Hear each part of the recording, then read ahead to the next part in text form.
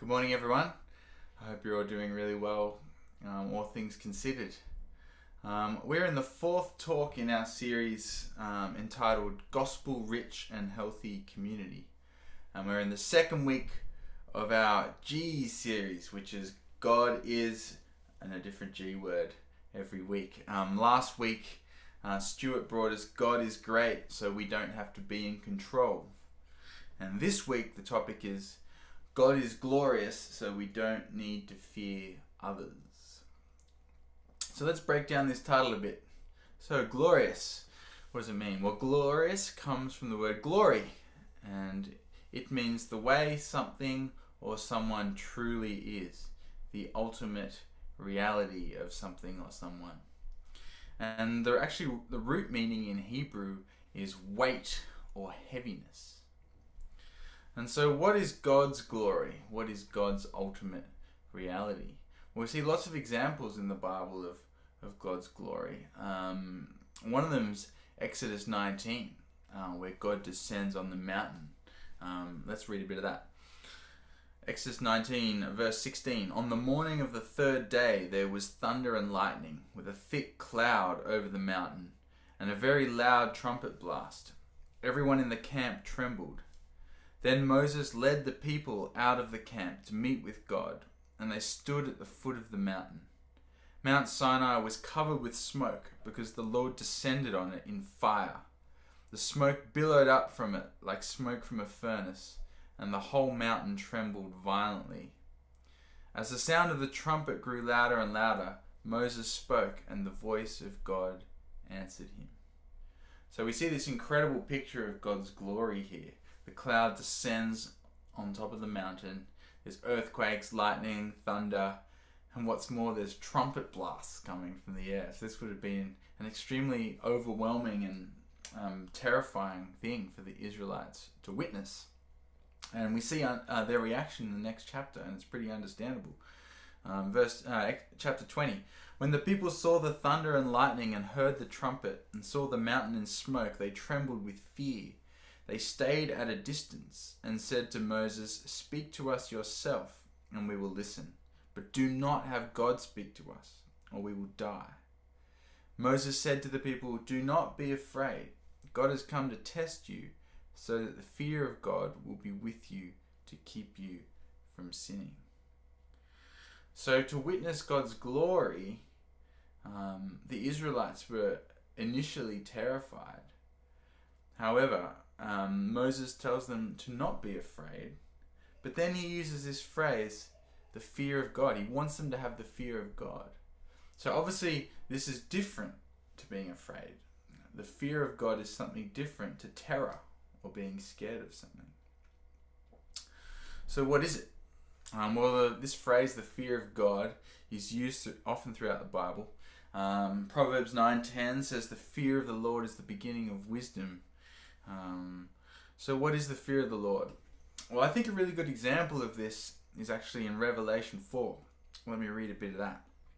Whenever the living creatures give glory, honor, and thanks to him who sits on the throne and who lives forever and ever, the 24 elders fall down before him who sits on the throne and worship him who lives forever and ever.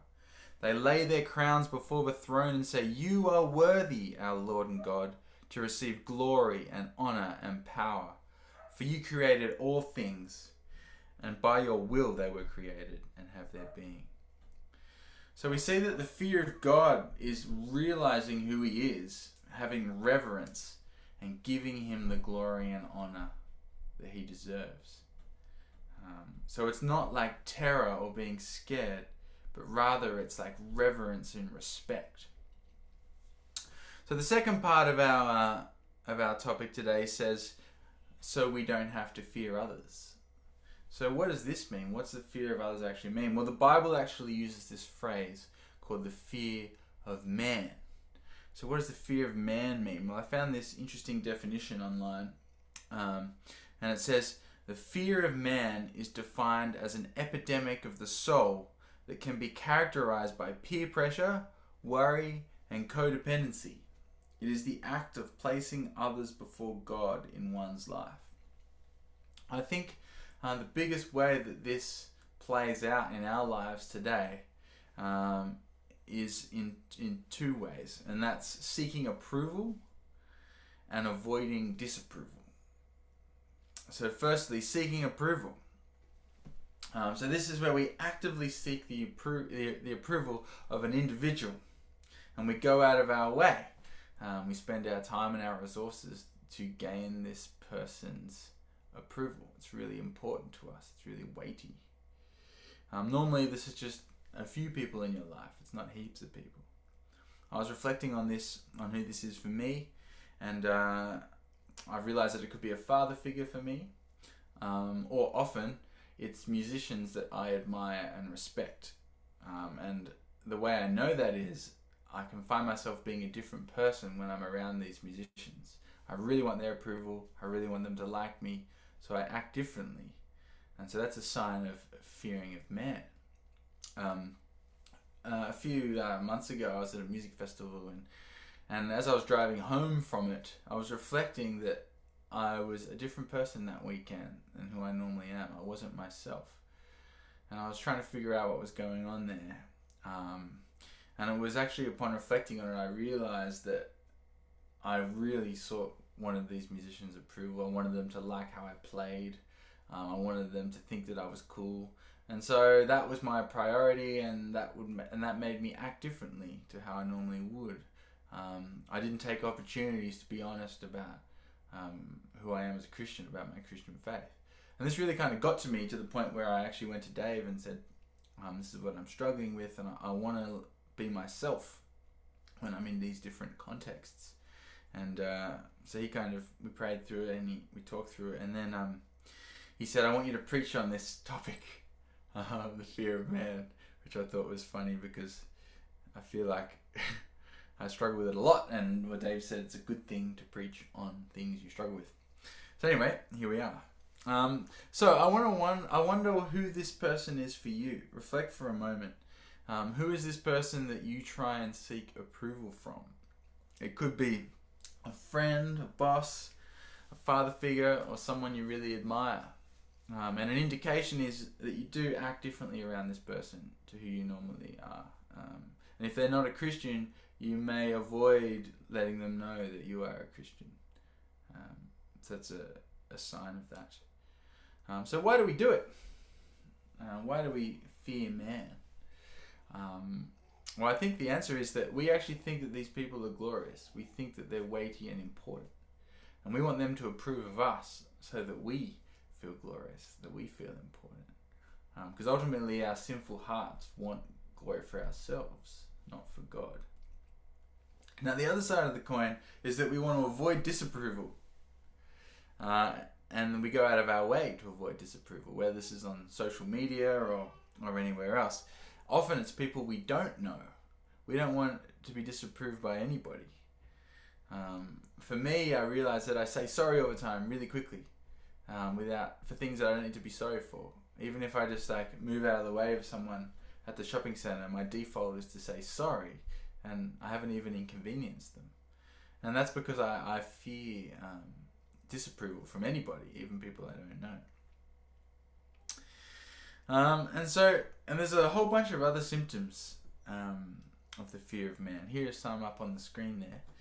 Susceptibility to peer pressure, concerns with self-esteem, needing something more from a spouse or friend, being overcommitted because we can't say no, fear of being exposed, small lies or exaggerations to make yourself look good, comparisons to others.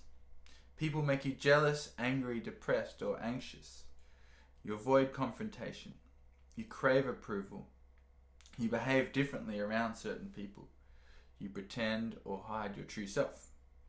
So you might relate to certain things on this that you might struggle with, symptoms of the fear of man. I asked my DNA guys the other night for examples of when they've experienced the fear of man, and they had some really helpful and honest things that they shared.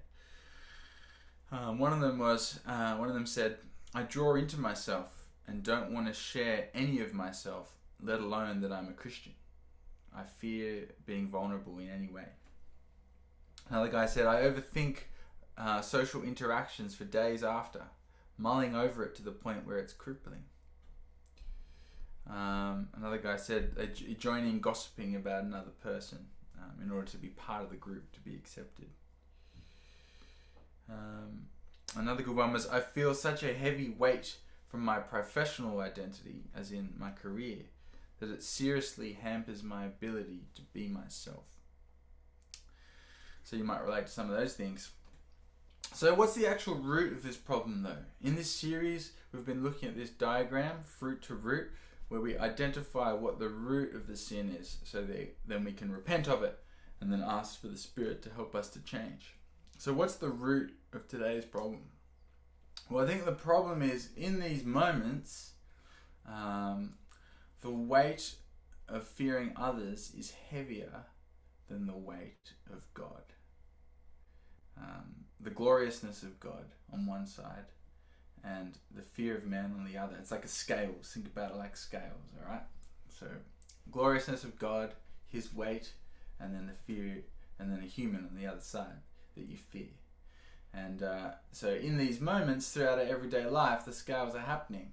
And often what happens is we fear man more, and we put aside the glory of God. And so that becomes more important and more heavy. But when you actually think about it, it's ludicrous, isn't it? You think about the God on Mount Sinai, the glory of that, compared to a little human. And it's actually absurd that we put aside the glory of God, that we think that it's more important to get approval from a human. But yet we do. So what's the solution? Like, we may intellectually know that God is glorious and he's far more important than a human. However, how do we actually live that out? Like, how do we feel that? Well, in John chapter 1, verse 14, we read that the Word became flesh and made his dwelling among us. We have seen his glory, the glory of the one and only Son, who came from the Father, full of grace and truth. And Hebrews 1:3 says, the Son is the radiance of God's glory and the exact representation of his being, sustaining all things by his powerful word. After he had provided purification for sins, he sat down at the right hand of the Majesty in heaven. So we see here that Jesus is the representation of the glory of God. He is the reality of God's glory. And so we see that Jesus is the key to understanding God's glory. So what is it about Jesus that helps us? Well, the biggest tangible expression of God's glory is when Jesus goes to the cross. And that may sound strange when you say it up front. Why is that an expression of God's glory?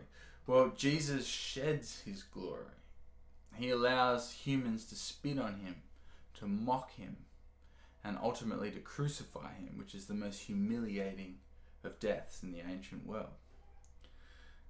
And so he sheds his glory. There's no glory in that. There's no glory in letting little humans spit on you when you're the God of the universe. However, he sheds that. And why does he do that? Well, in dying upon the cross, Jesus takes the punishment for our sin in our lives. And so that when the Father looks at us, he sees us as pure and clean. He actually sees us as glorious because he doesn't see our sin anymore. Jesus takes the punishment for that. So God sees us as glorious, as our true selves, free from sin. And so this is the most amazing expression of God's glory. He allows us to share in it. It's pretty awesome. In 2 Corinthians 4 it says, the God of this age has blinded the minds of unbelievers so that they cannot see the light of the gospel that displays the glory of Christ, who is the image of God. For what we preach is not ourselves, but Jesus Christ as Lord, and ourselves as your servants for Jesus' sake. For the God who said, let light shine out of darkness, made his light shine in our hearts to give us the light of the knowledge of God's glory, displayed in the face of Christ. It's an amazing little passage in 2 Corinthians, and we learn a couple of things about seeing God's glory in Jesus through it. So first of all, in the first bit, we see that the gospel displays the glory of Christ. So it's in the gospel, it's dwelling on the gospel, it's speaking the gospel that we see the glory of Christ, who is the image of God. Secondly, we see that God has made his light shine in our hearts, and that we have the knowledge of God's glory within us. And so the Spirit, this is the Spirit, he dwells in our hearts and he illuminates the glory of God within us, the knowledge of that, so we know it. And you may, but you might be saying, oh, that's all well and good. And when you say it and you remind me of Jesus, like on a Sunday or whatever, I feel it. But then I go about my average week, and I do all the things I do in my week, and it just doesn't, it's not tangible. I'm not feeling the weight of God's glory. And yeah, this is true. And it's because our hearts are fickle and our hearts forget. Our hearts need constant reminding of the glory of God that is in the gospel. And so we need to dwell on the gospel daily, if not more, so that we do feel the weight of God's gloriousness. But thankfully, God doesn't just leave us to kind of do this alone. He provides community around us. And this whole kind of year we've been looking at community and the blessing that is, the gift that is. And here I think is the most important thing that we see, is that the role of community is to speak the gospel into each other's lives, to remind each other of the gloriousness of God. And we do that at the gathering, when we can gather all together. We can speak the gospel to one another. We do it in our gospel communities, and we also do it in our DNA groups. And for those that don't know, our DNA groups are small groups of 3 to 4 people that meet up during the week and pray and read the Bible and be vulnerable with one another. And I actually think it's in the DNA groups where this is key. It's in the DNA groups where we need to be honest with one another about our sin and where we've fallen short. And then we need to speak the gospel into each other's lives and pray for one another. So if you're not in a DNA group at the moment, might I encourage you to join one or to form one within your GC. Because I think that that's an amazing way to remind each other of the gospel and illuminate the glory of God within our hearts. And that means as we go about our week, and when those moments come where we might be fearing man, and the scales are there, we will feel the weight of God's glory, and then we won't fear man. And the more that we remind each other of the gospel and pray for one another, the more we can do this. And obviously, we rely on the Holy Spirit to do this in our hearts. But by speaking the gospel to one another, we remind each other of God's glory. And so, the gospel is key. The gospel is key to feeling God's and understanding God's gloriousness. So look to Jesus, his death and resurrection, to see the gloriousness of God. And if you dwell on that, the fear of others will just be irrelevant. Let's pray. Heavenly Father, we thank you, Lord, that you are glorious. We thank you for the many examples throughout history where you demonstrate that. But mostly, Lord, we thank you for the Lord Jesus, that he came and died and rose again for us. And that's the greatest expression of your glory, Lord. And through that, we can know you, Father. And Father, I pray that you would help us to remind each other of the gospel and to help each other in our walk so that we can live our true identity in Jesus Christ. We can live that out during the week, Lord. Please help us with that by your Holy Spirit. And we pray this in Jesus' name. Amen.